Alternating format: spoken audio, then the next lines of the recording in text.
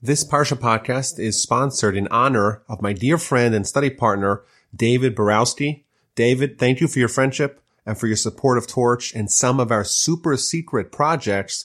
You are an inspiration. And to all the listeners, a quick reminder, the calendar year is swiftly coming to a close. If you want to support our organization Torch in 2018, please visit torchweb.org and check out the donate page. We are a nonprofit organization and only subsist on support from people like you who enjoy and partake in our programs. We are up to the book of Exodus, and Parshas Shemos and its 124 verses are going to orient around the Jewish people no longer as a family. Now we are a nation. We're totally entrenched in the land of Egypt, and the book begins with quite a depressing chapter. Previously, we had Joseph. He was our patron saint. He was our representative in Egyptian leadership. Joseph has passed. All of his brothers has passed. There's a new pharaoh in town, and he is dead set on subjugating us. And the parsha begins with recapitulation of the names of the children of Israel, the sons of Jacob. It lists Reuben, Shimon, Levi, Judah, all 12 sons of Jacob. It references the fact that Jacob arrived in Egypt with 70 souls. And once again, it reminds us that Joseph died, all his brothers died, the whole generation died. And the children of Israel now, the nation is fruitful, they're teeming, they're increased, they are proliferating in the land of Egypt quite numerously, and they quickly profligate and their population booms. Why does the book and the parsha have to begin with us being counted once again? After all, we just finished last week's parsha, Parshas Vayechi, the last book of Genesis, and we talked about these 12 sons of Jacob quite comprehensively. So Rashi tells us, the first Rashi in the entire book, even though the sons of Jacob were counted during their lifetime, they were counted again after they had passed. Why? To show us how much God loves them. They're like stars, says Rashi. Just like every star is so powerful, so potent, so too the sons of Jacob, the patriarchs of the tribes of Israel, these people are so special, they're so cherished by God, and God counts them again even after they have passed. An interesting idea. And the question could be posed, well, why specifically are we taught this lesson at the beginning of the book of Exodus? After all, the fact that God loves them and the fact that they were counted even after they had passed could very well have fit into the end of last book, the book of Genesis. And perhaps the answer is that now we're going to begin a very depressing chapter, quite literally and figuratively, in the history of the Jewish people. We're going to be dehumanized. We're going to be murdered. We're going to be enslaved. It's going to be a very sad time in our history. And perhaps we would think that, you know what? The Almighty kind of forgot about us. He doesn't care about us. He doesn't love us. If he did love us, well, how come he allowed all these terrible things to happen? And specifically to forestall such a thought, the Almighty counts us right at the beginning of this very dark phase of our history. He counts us again and reminds us that he still loves us and he's still with us in our despair. And it's not coincidental that Rashi highlights the fact that we're compared to stars. After all, stars you don't see during the day, only when it's dark outside. When things are dangerous, when things are uncertain, when there's a degree of hopelessness, it's nighttime. There's despair. That's when the lights shine. Now is a time where the Jewish people are going to experience darkness, and the Almighty reminds us he still loves us and we're still valuable and our stars are still shining amidst the night. There's a new king in Egypt. He doesn't know of Joseph. Of course, he knows of Joseph. Joseph was a very important person in Egyptian history, but he makes believe that he doesn't know of Joseph. He ignores Joseph's contribution to the people of Egypt, and he begins a nefarious plot to destroy the children of Israel. He says to his people, behold, the people, the children of Israel, they're becoming so numerous. They're taking over the country. They'll overwhelm us. Let us outsmart them. Let us subjugate them. And that way we will save ourselves. He's going to use wisdom, use cleverness to enslave the Jewish people. There's going to be a cunning plot. He's going to scheme to destroy the Jewish people. The Midrash tells us that the Jewish people are going to be enslaved, but it's not going to happen overnight. Pharaoh is going to be very smart about it. He's going to know that it's not going to work to just enslave the Jewish people overnight, and therefore he developed an entire plot to trick us into becoming his slaves. He launched a patriotic program to build the infrastructure needed for the land of Egypt. And they would pay. And all loyal citizens should line up and sign up and join. And even Pharaoh himself joined. And once they got into a pattern of working, that's when they intensified the work. They pulled back the payment and they slowly eased them into slavery. They appointed taskmasters over the Jewish people. They built these storage cities, Pithom and Ramses, even though these places were ill-suited to have major buildings and major construction, the Jewish people built it nonetheless.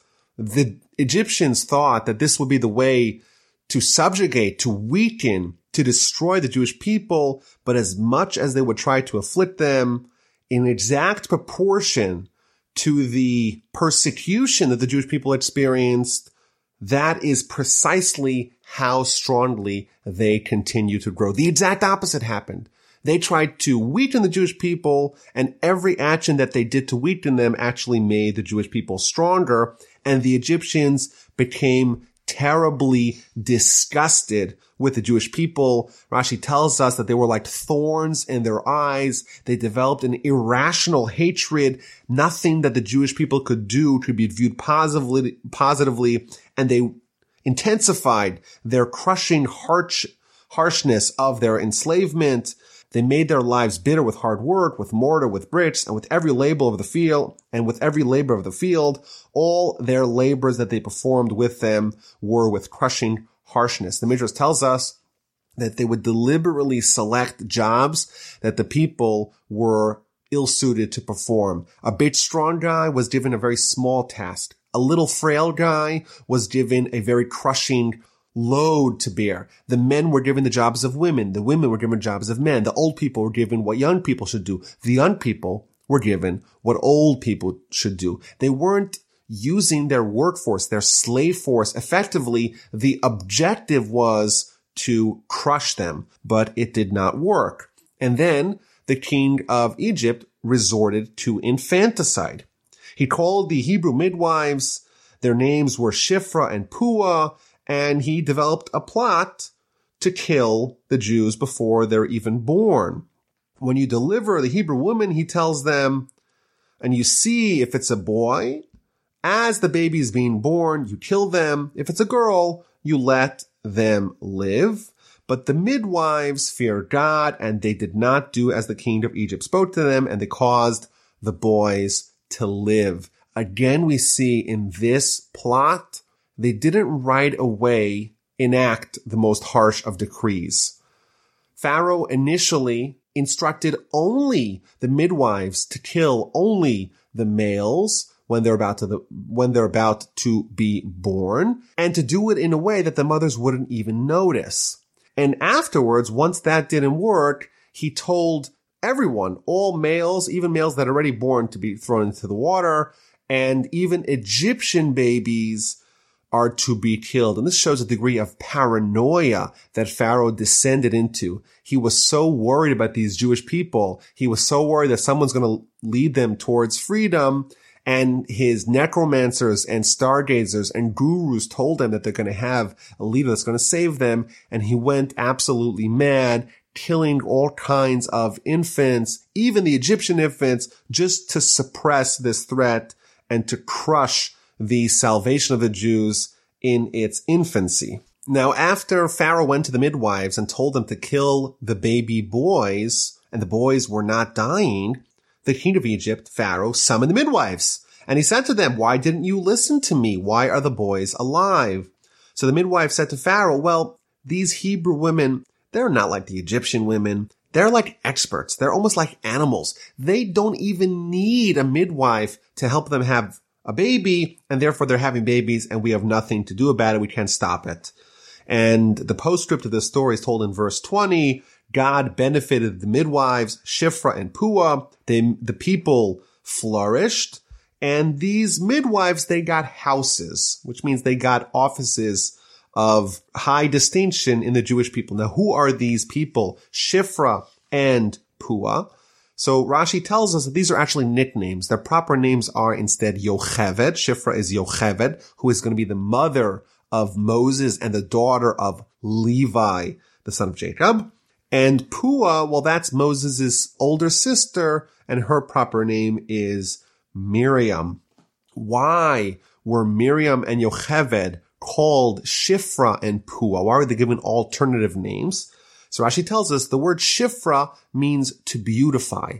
And Yocheved was called Shifra because she would beautify the baby. Instead of killing the baby, she would do the exact opposite. She would beautify the baby. And Puah, that's Miriam. Why is she called Puah? Because Puah, it sounds like a sound that someone would make if they want to coo the baby, if they want to sing a lullaby to the baby. And that's what she would do. Not only would she not kill the babies, but she would also comfort and coo the babies who were crying.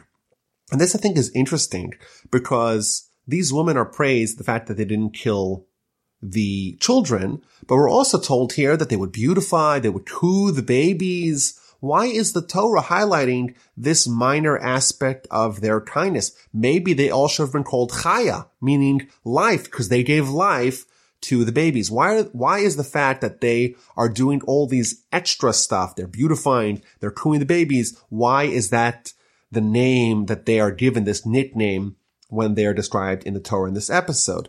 And I think the answer is that to not kill babies, that's no great achievement. Maybe anyone with some decency, with some basic morality, would not kill babies, even if it means endangering their lives. But when Shifra and Puah, when Miriam and Yocheved, when they beautified, they caressed, they cooed, they sung to the babies, that demonstrated that not only were they not evil, but they were pleasant. They had love. They were personally invested in the well-being of the Jewish people and the women under their watch. And that specifically is what they are highlighted for, that they loved and they cared for those children. And the chapter ends with Pharaoh commanding his entire people, including the Egyptians, saying, every son that will be born, into the river you shall throw him, and every daughter shall you keep alive. Why did Pharaoh decree even on the Egyptians? So Rashi tells us, quoting from the Talmud, because his stargazers told him that today the Savior of Israel was born. But we don't know. Was he born as an Egyptian or was he born as a Jew? But we do see, we can foretell that he's going to suffer with water. And as we know, Moses indeed suffered with water. His grave sin that he committed in the book of Numbers was that when God told him to speak to a rock, he hit the rock instead. Now, Pharaoh interpreted that, well, if he's going to be stricken by water, what I'll do is I'll take all the males, all the babies, and I'll throw them into the water. And even the Egyptians, they too will suffer that same fate. You can never be too careful. And this shows the insanity that Pharaoh descended into in his hatred of the Jewish people. And this, I think, is one of the saddest chapters in the Torah. The Jewish people are enslaved. There's this genocidal murder of babies. There's hopelessness. There's horrific cruelty that they're facing. And immediately there's hope. Moses is going to be born in the beginning of chapter 2. And though he will only arrive at the grand stage in 80 years, only when he's 80 years old is he going to lead the Jewish people towards salvation. But the seeds of redemption are already planted amid the darkest hour. And chapter 2 begins, a man from the house of Levi went and took the daughter of Levi. This is Moses' father and mother, and they got married. Rashi tells us, and the Talmud expands on the backstory, that Moses' father's name was Amram, and he was the leader of all the Jews. He was the greatest Jew in Egypt. And he saw that this wicked Pharaoh is decreeing that all boys should be thrown into the Nile. And he says, this is ridiculous. We're toiling for nothing. And we're going to have children. They're all going to be killed. So it's improper to have children under these circumstances. So he divorced his wife. And when the leader of the Jewish people makes that calculation and divorces his wife, all the rest of the Jews followed suit and they divorced their wives. And then Miriam, Amram's daughter, came to him and says, you're worse than Pharaoh for 3 different reasons. Because Pharaoh only decreed on boys.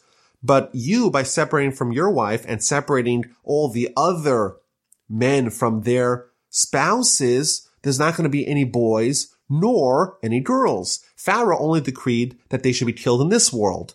But you're decreeing that they should be killed in this world and in the spiritual world because they're never going to be born.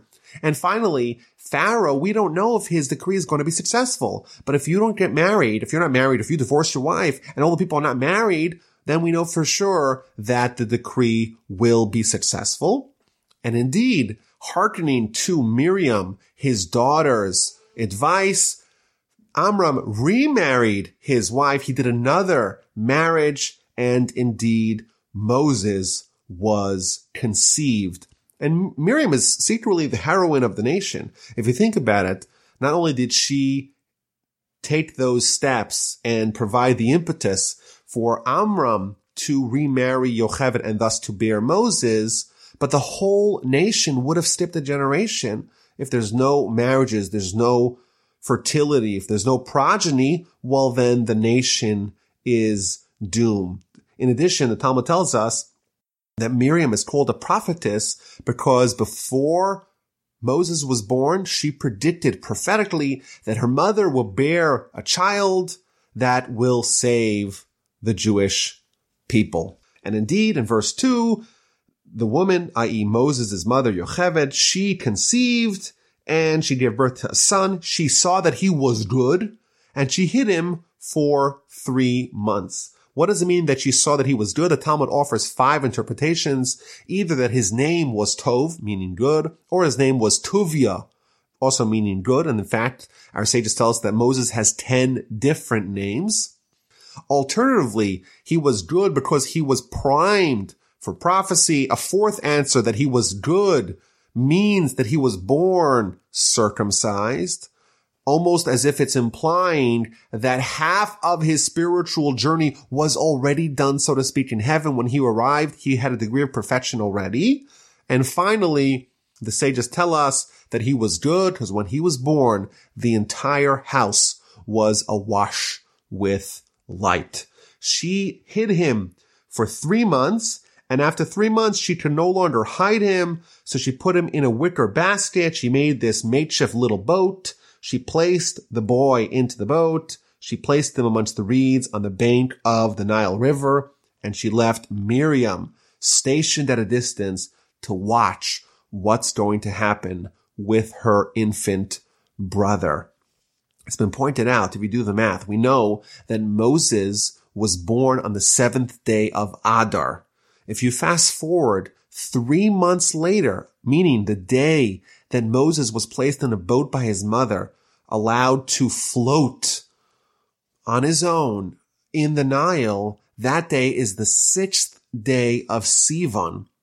80 years hence, when Moses is 80 years old on the 6th day of Sivan, that is the very same day that the Sinai experience happened, where Moses was partook in the most significant event in all of human history, where God spoke to him and spoke to the nation from amidst the fire on top of Mount Sinai. And isn't it interesting that when on the very same day where Moses descends to the lowest of lows, there is a death warrant on him. Pharaoh wants him dead.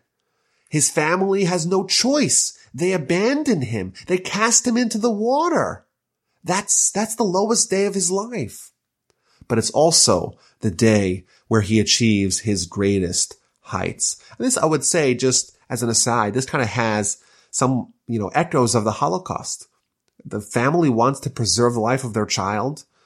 And in the Holocaust, they would drop off children by strangers or by Christian monasteries. My wife's grandfather, she should live me well. She was part of the Kindertransport. They put her, she was 5 years old and living in Austria. They put her on a train and they sent her to England. And that's how she survived the war. But taking a 5-year-old child, a tiny child, and sending them on their own, it's something that no parent would ever do unless the circumstances were so extenuating that that was the only choice that you had to save the child's life. It's better to save them, to have them be alive, than to have them slaughtered by the barbarians. Moses is placed in a boat, a makeshift boat, and placed onto the River Nile, and his sister Miriam is watching from a distance to find out what's going to happen. Concurrently, Pharaoh's daughter goes down to bathe by the river. She's coming there with her maidens, and she sees a basket amongst the reeds. She sends her maidservant, and they take it, and she opens up. She sees that there's a little baby there, and the baby's crying, and she recognizes that this is a Jewish child. He's one of the Hebrews. She figures out why the kid is being put there, and she takes pity on him. And she said, you know what? I am going to adopt this child. And of course, if you have a 3-month-old baby, what's critical for you is to find someone who could be a wet nurse for the baby. Otherwise, the child will have nothing to eat. And meanwhile, his sister, Moses' sister, goes over to Pharaoh's daughter and says, shall I go and find you a wet nurse from the Jewish women who will nurse the baby for you? Rashi tells us that initially, Pharaoh's daughter brought Moses to other Egyptian wet nurses, but Moses refused to suckle from those women. He said, almost kind of acting in this prophetic way, this mouth is going to talk in the future with God. How is it possible that this mouth could suckle from a non-Jewish source? And he refused to eat. And the daughter of Pharaoh was frantic, trying to find someone that the child would be willing to eat from. And Moses' sister Miriam says, I have an idea, and I'll find you a Jewish wet nurse. Maybe the child will eat from that source. And indeed, the girl, meaning Miriam, summoned the boy's mother, the actual biological mother of Moshe, and presented her before Pharaoh's daughter and said, this woman could be the nurse. Obviously, concealing the fact that this woman is the actual biological mother of her adopted baby. And Pharaoh's daughter says, okay, take this boy, nurse him for me, and I will give your pay. The Talmud tells us something amazing, that the righteous people, not only do they get what they want, they get paid for it. Yocheved got what she wanted. She got her son back, so to speak. She was able to raise him for those critical few years before he was weaned. And she also got a stipend from Pharaoh's daughter for doing what she wanted to do anyhow.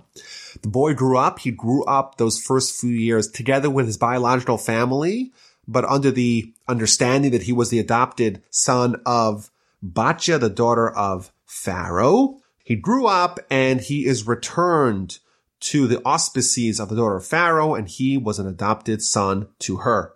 She named him Moses, Moshe.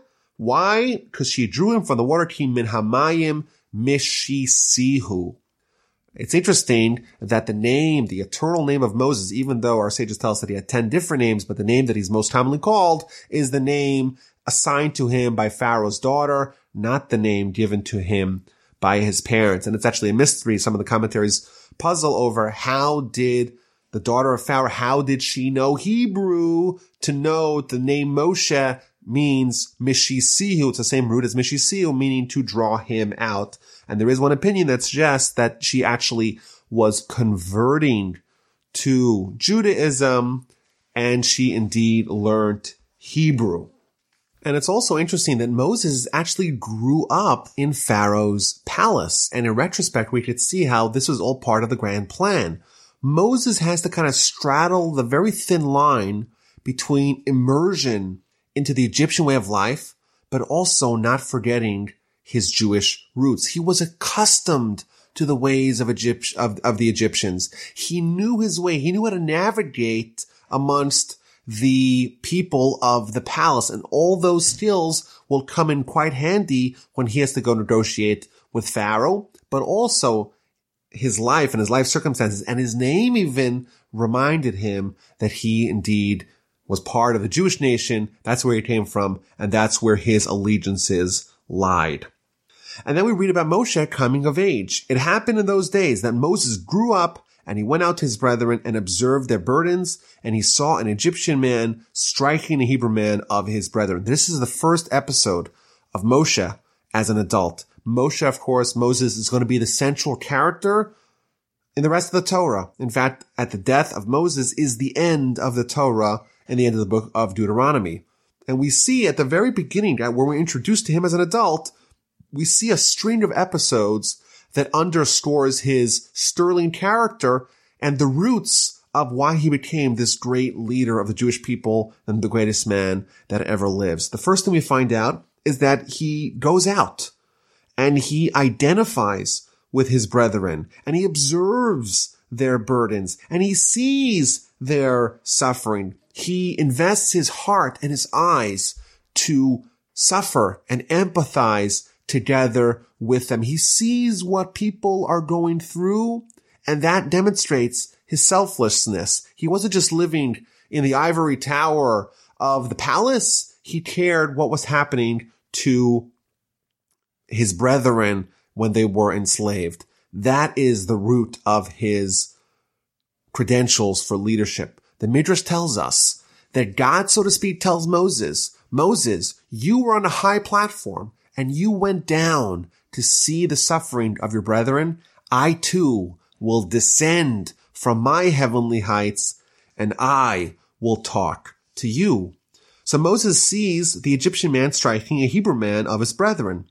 He turns this way and he turns that way. He sees that no one's there. There is no man. So he strikes down the Egyptian. He kills the Egyptian and he buries him in the sand. Moshe not only sees the suffering of the people, he takes action. He does not allow the evil of the Egyptian man striking the defenseless Hebrew of his brethren. He doesn't allow that to go without doing anything. And right away he takes action. He's intolerant of evil and he kills the perpetrator. Rashi tells us something fascinating. He turns this way and turns that way and saw that there is no man. What does that mean?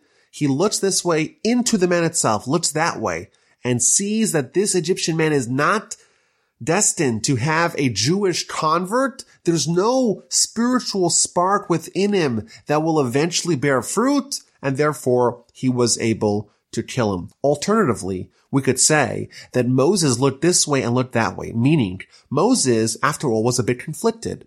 He had his Egyptian roots. He had his Jewish roots. So he looked this way and he looked that way. And he realized that there is no man. You can't be partially Egyptian, partially Jewish. You have to choose your side. And he saw, look this way, look that way. There is no man. And what does he do? He strikes down the Egyptian. That is a description of Moses' first day as an adult.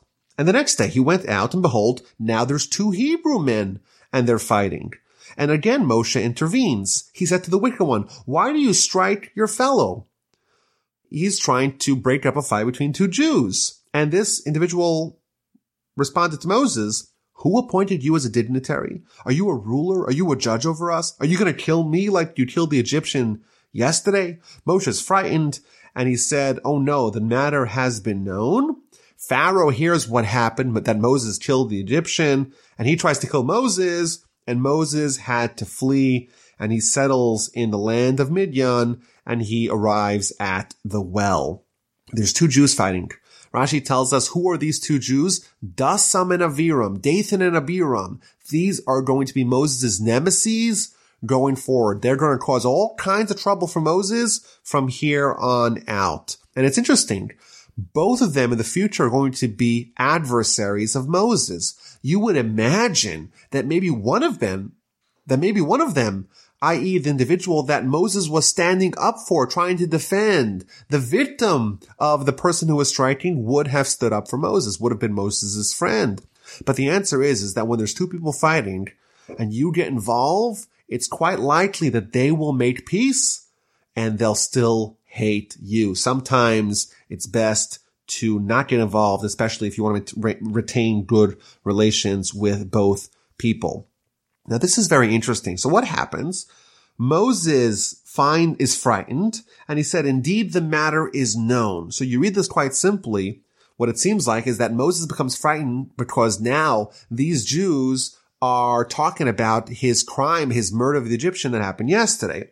Rashi has an entirely different way of reading this verse. Moses was fearful. Moses became frightened. What did he become frightened for? He became frightened because he realized that the Jewish people have snitches, and therefore he was worried maybe they don't have the merits to be redeemed, to be saved. And then he says, indeed, the matter is known. So again, read it quite simply. It sounds like indeed the matter of his crime of yesterday became known. And maybe that's the simple understanding. But Rashi brings a midrashic interpretation, and the matter that Moses was always wondering about, meaning the matter of why the Jewish people suffered and why they sinned and why they have to bear this terrible burden, that they're being enslaved and being tormented and harassed by the Egyptians. But now I see that the matter is known. They have people like Dathan and Aviram, people that really make the Jewish nation worthy of being treated this way. Moses has to flee. Pharaoh wants him dead. He is a dead man walking, and he ends up in Midian, and he's there by the well. He goes to the well because Jacob, his forefather, his great-grandfather from his mother's side, also when he wanted to settle down and get married, he too went to find a spouse by the well. And at the well, there are a bunch of girls, and they're the daughters of Jethro, who's the minister of Midian. They come to give water to their father's sheep, but they're being harassed by the rest of the shepherds, and they drive them away. Rashi tells us that Jethro was someone who was the minister. He was an idolater. And at this time, he abandoned idolatry, and therefore they excommunicated him. And this again shows us a little bit about Jethro's character. He was courageous enough to admit that he had lived a life of error, and he sought a new path of life. He rejected idolatry, but as a result of that, he became public enemy number one, and his daughters were fair game, and they will always be harassed.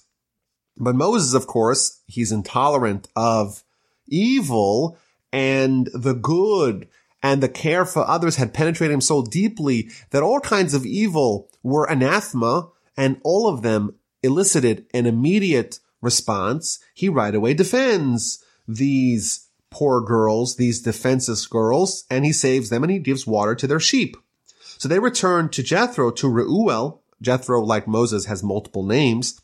And Reuel, Jethro, their father, says, I don't get it. How can we come back so quickly? How come you weren't harassed today? And they respond, well, there was an Egyptian man who saved us, and he helped us, and he drew water for us, and he gave water to the sheep. And Jethro says, well, where is he? Did you bring him home? Maybe he'll marry one of you. So they went, they got Moses, and Moses decided to indeed marry one of his daughters, and he marries Zipporah, the daughter of Jethro. That is Moses' spouse, and they have a child named Gershom, meaning I have become a stranger in a foreign land. Rashi tells us something that will become critical a little bit later on in the Parsha, that one of the terms that Jethro instituted, the conditions upon which he agreed to give his daughter to Moses, was that Moses would not leave Midian, would not depart from the neighborhood of his father-in-law unless he got permission from Jethro. And chapter 2 ends where we once again ping-pong back to the Jewish people in Egypt. During those days, it happened that the king of Egypt died, and the children of Israel groaned because of the work, and they cried out. Rashi points out that there doesn't seem to be really a connection between the beginning of this sentence and the end. The king of Egypt died, and suddenly the children of Israel groaned because of the work, and they cried out. What does the death of the king of Egypt have to do with the children of Israel groaning from the work? And Rashi tells us something that's very painful to hear, that when it says the king of Egypt died, it doesn't mean he actually died, but rather he became a leper, and the only way that he thought he could heal himself was to bathe in the blood of recently slaughtered young children, and he would take children of the Jewish people, slaughter them, and in savage brutality bathe in their blood. The people cried out because of this terrible, terrible things that were happening to them. God hears their crying. He remembers his covenant with Abraham, with Isaac, with Jacob. God saw the children of Israel, and God knew, and God, of course, is going to now reach out to Moses and give him the instruction to go save the Jewish people. Chapter 3 begins, and we're back talking about Moses. He is a shepherd for the sheep of Jethro, his father-in-law, and he is taking the sheep far away into the wilderness. Rashi tells us because he doesn't want them to graze in fields and pastures belonging to other people. He arrives at the mountain of God. This is, of course, Mount Sinai. It's not yet the mountain of God, but it will be the mountain of God. And an angel appears to him in the blaze of a fire amidst a burning bush. Moshe sees the bush is burning, but it is not being consumed. And this, of course, is quite a peculiar sight. Bush being burned, but not being consumed by the conflagration. Moses thought, I will turn aside now and look at this great sight. Why will the bush not be burned? And Hashem saw that he turned aside to see, and God called out to him from amidst the bush and said, Moses, Moses. He replied, Here I am, Hineni. Don't come closer to here. Take off your shoes from your feet, for the place on which you stand is holy ground. There's a remarkable Rashi here. We know this is going to be Moses' first prophecy, talking to God who's appearing in a burning bush. Rashi asked the question, why is God appearing from a burning bush, from a small little shrubbery plant, not from a big cedar tree, a sequoia tree, something a little bit more impressive? And Rashi tells us something fascinating.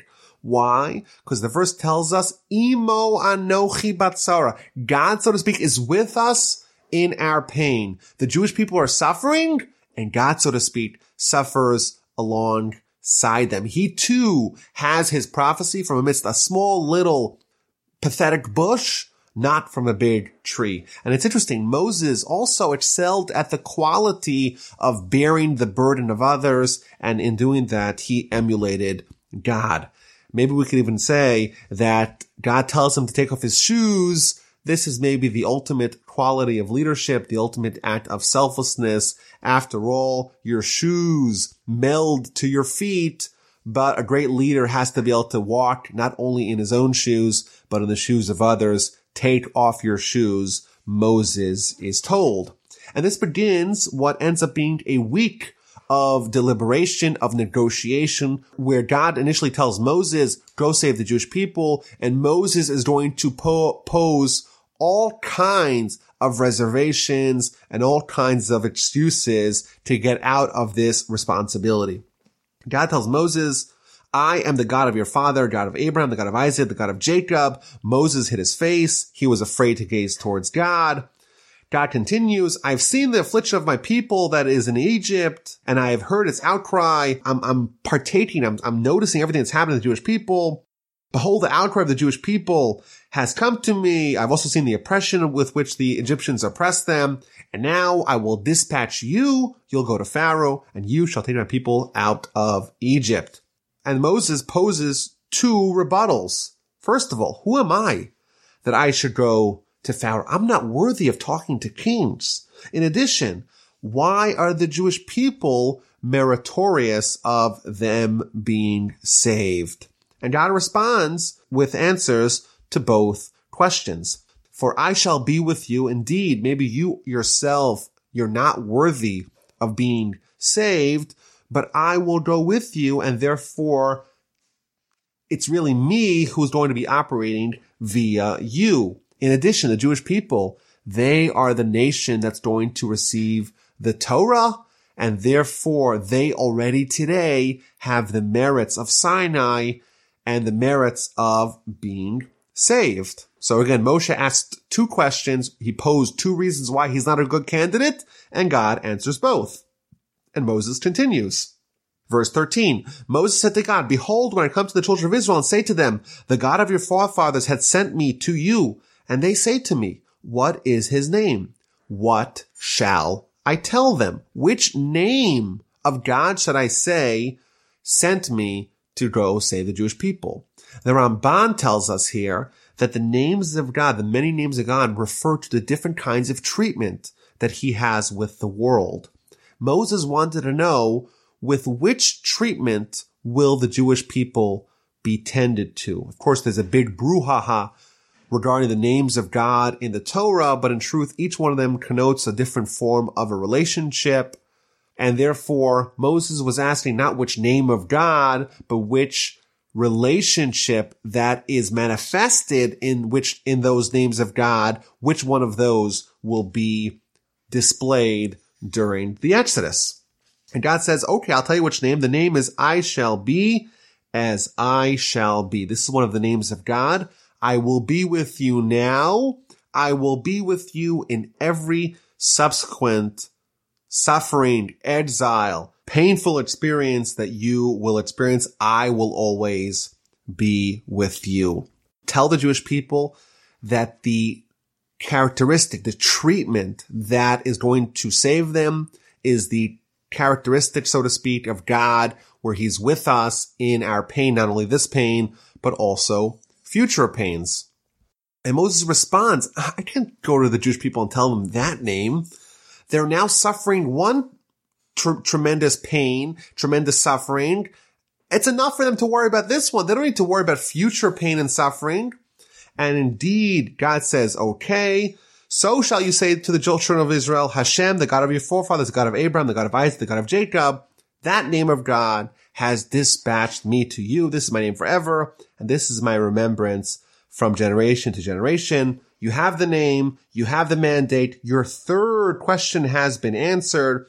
Go and gather the elders of the children of Israel and tell them that we are going to begin the Exodus and go to the land of Israel. They'll listen to you. You'll come to Pharaoh and you'll tell the Jewish people the secret code. If you remember last week, Jacob and Joseph, before they died, they gave the Jewish people a secret code that's going to be uttered by the ultimate savior of the Jewish people. God sends him with that code. Go gather the elders, tell them the code, and then go to Pharaoh and tell Pharaoh that we want 3 days of respite. We want to go for a 3-day journey into the wilderness and to bring offerings and sacrifices to Hashem our God, and then we will come back. In essence, God's telling Moses, you're going to gather the elders and you're going to make a petition to Pharaoh to take the Jewish people on a 3-day spiritual oasis into the wilderness to bring sacrifices to God. Now, one of the questions been asked is this 3-day plan, is it just a ruse, just a way to get Pharaoh to sign off on the deal, or is it really the plan? And I think the answer is that, you remember when God told Abram about the enslavement, it was supposed to be a 400-year enslavement. In reality, the Jewish people only stayed in Egypt for 210 years. They really had 190 years left to go. But the problem was that the Jewish people were now at the depths of spiritual decay.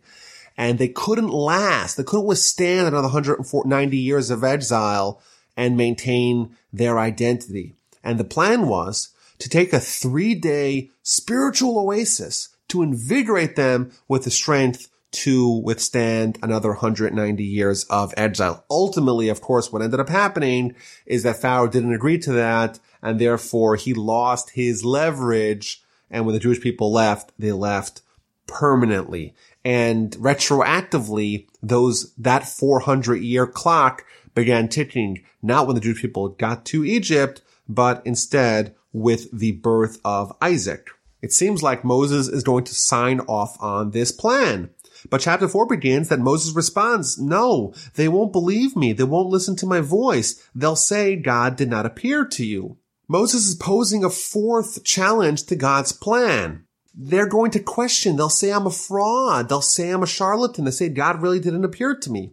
And God says, okay, I'll give you a few tricks. I'll give you a few miracles that will prove the legitimacy of your prophecy. Take the staff, throw it on the floor, it turns into a serpent. Stick your hand into your shirt, pull it out. It turns white. It turns leprous, and stick it back in, and it turns back to its regular color. And Rashi tells us that both of these two miracles, both of them highlight the fact that Moses spoke negatively about the Jewish people. He spoke Lashon Hara about the Jewish people, and therefore he was reprimanded by having the signs shown to him, both to represent Lashon Hara, evil talk, i.e., that is what the snake does, and someone who speaks evil talk gets their hand turned into leprosy. Moshe questioned the Jewish people. He questioned the faith of the Jewish people. They won't believe me, but they are believers. And because Moshe spoke negatively about the Jewish people, therefore he was essentially punished by being berated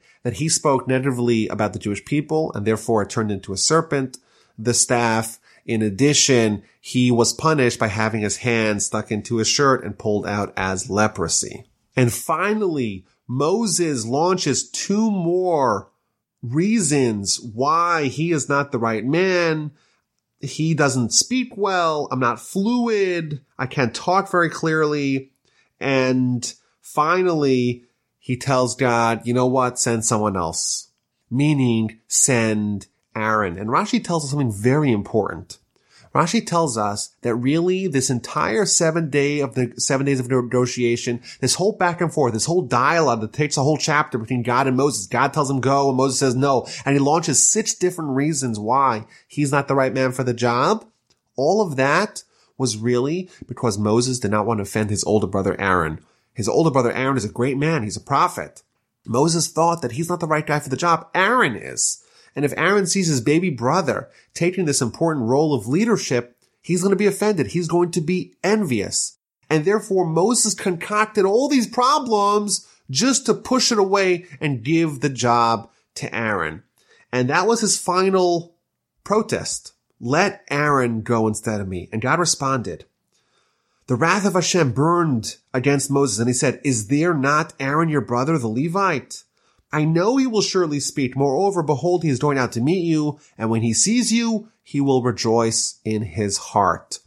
Aaron is the only person in the Torah that the Torah testifies that he has no envy. Aaron will not only be happy that you're the leader, but he'll be happy in his heart. Don't think that Aaron will suffer because of you being nominated to leadership. He'll be happy in his heart. You're going to be the leader, but Aaron is going to be your aide. He will be your spokesman. You'll speak, and Aaron will understand, and he will disseminate those words further. He shall speak for you to the people, and it will be that he will be your mouth, and you will be his leader. And this staff, this magical staff that turned into a serpent, you shall take in your hand, and with which you shall perform the signs. It's interesting. The Midrash tells us the backstory of the staff. Moses was the 9th owner of this staff. It belonged to Adam, to Noah, to Shem, to Abraham, to Isaac, to Jacob, to Joseph. And eventually it got into the hands of Moses. The Talmud tells us that this staff originated in the Garden of Eden, eventually ended up in Egypt. After Joseph died, it was placed in some museum in Egypt. And then when Jethro, who was originally Egyptian, when he left Egypt, he took it with him. He pilfered it. And then in a story that was later copied by all kinds of fairy tales, Jethro had this staff in his backyard, and whoever wanted to marry his daughter had to pull the staff out. And therefore, when Moses came to marry Jethro's daughter, he was able to pull out the staff, and that showed him that Moses was the right person to marry his daughter. And of course, that staff is going to play a very important role in being used, somewhat, so to speak, as a wand for Moshe to do all the miracles and the 10 plagues and leading the Jewish people out of Egypt. So Moshe is finally convinced, and he goes to gather his stuff and to head to Egypt. So Moses went to return to Jethro to Yisro, his father, and he said to him, let me go now back to my brethren who are in Egypt and see if they are still alive. And Jethro said to Moses, go in peace. If you will remember, one of the conditions that Jethro had to Moses to marry his daughter was that he would not leave without permission. And now Moses is going and asking permission to leave, and Jethro quite graciously signed off on that. So Moses takes his wife and his children. They go on a donkey. Rashi tells us something very interesting, that this donkey is not some regular donkey. It's the same donkey that Abraham rode when he went to the binding of Isaac, and it's the very same donkey that the King Messiah is going to ride upon to lead the Jewish people to their ultimate salvation. This sounds like it's some idea in transportation. He's not going to come in a Cadillac. He's going to come in a donkey. What this actually means is that in Jewish literature, the term donkey, of course, refers to an animal, but it also refers to an idea. The word chamor, which is the Hebrew word for donkey, is etymologically similar to the word chomer, which means physicality. When someone is riding a donkey, it means they're in total control of their instincts, of their physicality. Abraham, Moses, Messiah, the three greatest paragons of our history, all of them exemplify that they were the rider, they were in total control, they had the reins over the donkey. And God tells Moses, when you return to Egypt, you're going to do all these miracles. Go to Pharaoh and tell Pharaoh, let the Jewish people go, and if you refuse, I shall kill your firstborn son. Part of the deal is that Moshe has to have the temerity, the chutzpah, to go tell an autocrat, maybe the most powerful person in the world, if you don't listen to me, I will kill your firstborn son. There's a very odd episode that happens along the way. Moses is stopping off in a hotel. He is attacked by a snake. And the reason why he's attacked by a snake is because he didn't circumcise his next son, Eliezer. His wife realizes what happens. She quickly circumcises the baby, and the snake uncoils from Moses and slithers away. And now God speaks to Aaron and tells Aaron, go meet Moses. And they rendezvous by the mountain of God, and they compare notes. And these are brothers who haven't seen each other for many decades. And they go and they head back to Egypt and they gather the elders of Israel. And they do all the miracles that God gave to Moses. We mentioned two of them. The miracle of the staff turning into a serpent, the miracle of sticking his hand into a shirt, and an additional miracle of pouring water onto the ground. And when it hits the ground, it turns into blood. The people believed. The leaders of Israel that were convened, they bought in. They believed that Moses was going to save them, and they started heading out to Pharaoh. And who arrives at Pharaoh's door? And afterwards, chapter 5 begins, Moses and Aaron arrive at Pharaoh's door. Only Moses and Aaron arrived there. Those elders, they kind of slunk away. You know, they were excited about going to save the Jewish people, but as they get closer and closer to the palace, they realize, I don't know if I want to walk over to the autocrat, to the maniac, to the bloodthirsty murderer, and start talking smack to him and threatening him and telling him I'm going to kill his firstborn son. It's probably not the smartest thing to do. And they just slipped away. And eventually all of them slipped away. And all you have is Moses and Aaron arriving to Pharaoh. And they tell him, so said Hashem, the God of Israel, send out my people and they'll celebrate with me in the wilderness. And Pharaoh is totally not impressed. Who is this God that I should listen to? Who is this God of Israel? And they said to him, this is the God of the Hebrews. All we want is a 3-day journey to the wilderness to bring sacrifices to God. And the king of Egypt said to them, what are you doing here? You know, these people, they're servants. Why are you coming up with all these cockamamie ideas? Why are you disturbing the people from their work? You're making it worse, not better. The people, they're not working hard enough, and they're coming up with all these fantasies of being saved. This is not going to happen. We are going to make their lives a little bit more busy to banish any feelings of redemption. And Pharaoh is totally not impressed with Moses and Aaron, does not give in to their demands, of course not, but instead makes life much worse for the Jewish people. It used to be that they were given straw, the material needed to make the bricks that they had a quota to fulfill every day. Pharaoh orders the taskmasters, we're going to maintain the quota, the daily quota every day, but we're going to withhold from them the straw. In effect, we're going to add another component. They're no longer going to be given the straw. They're going to have to find the straw and use the straw to make the bricks, but their load of bricks, the quota that they need to produce every day, is not going to be reduced. Obviously, says Pharaoh, these people are listening to all these false words. We have to make their lives a bit busier. So the people spread out throughout the entire land of Egypt, gathering straw. And the taskmaster pressed, saying, complete your work. You have to do this. They whipped them hard. You have responsibility. You have to produce the same quota as you did during the times when you got the straw. And the foremen of the children of Israel, these were the intermediates between the Egyptian taskmasters and the poor slaves, the poor Jewish slaves. They were beaten because the Jewish people did not produce the quota. And who suffered? Not necessarily was it just the slaves themselves, but it was also the foremen, the people who were tasked by the Egyptian taskmasters to urge the nation to produce the quota. They were the ones who suffered the blows. It's interesting. In chapter 11 of the book of Numbers, Moses is going to be looking for leaders to help him lead the people. And who is he going to select? He's going to select these same people, these same Jewish foremen who were beaten by the Egyptian in order to protect their constituents. And again, we see the qualifications of leadership, its selflessness, its empathy, and its suffering for the people under your charge. And the foremen, they come complaining to Pharaoh. Well, what are you doing here? You're not giving us straw, yet you tell us to make bricks. We're being beaten for the sin of the people. And Pharaoh says, no, you're lazy. You're very lazy. That's why you're telling us that you want to bring offerings to Hashem. You go to work, provide the same quota of bricks without the straw. And of course, this is very stressful for everyone involved. You cannot reduce your daily amount of bricks, but you don't have the materials needed to produce it.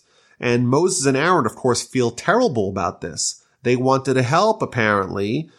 They wanted to help, and things got worse. And they suffered the ire of the Jewish people. And Moses, of course, goes back to God and says to him, my Lord, why have you done evil to this people? Why have you sent me? Don't make me do this. I'm making it worse from the time that I came to Pharaoh to speak in your name. He made it worse from the people, and you did not rescue them. And the parsha ends, chapter 6, verse 1. Hashem said to Moses, now you will see what I shall do to Pharaoh, for through a strong hand he will send them out, and through a strong hand he will drive them from his land. Moses asked a legitimate question.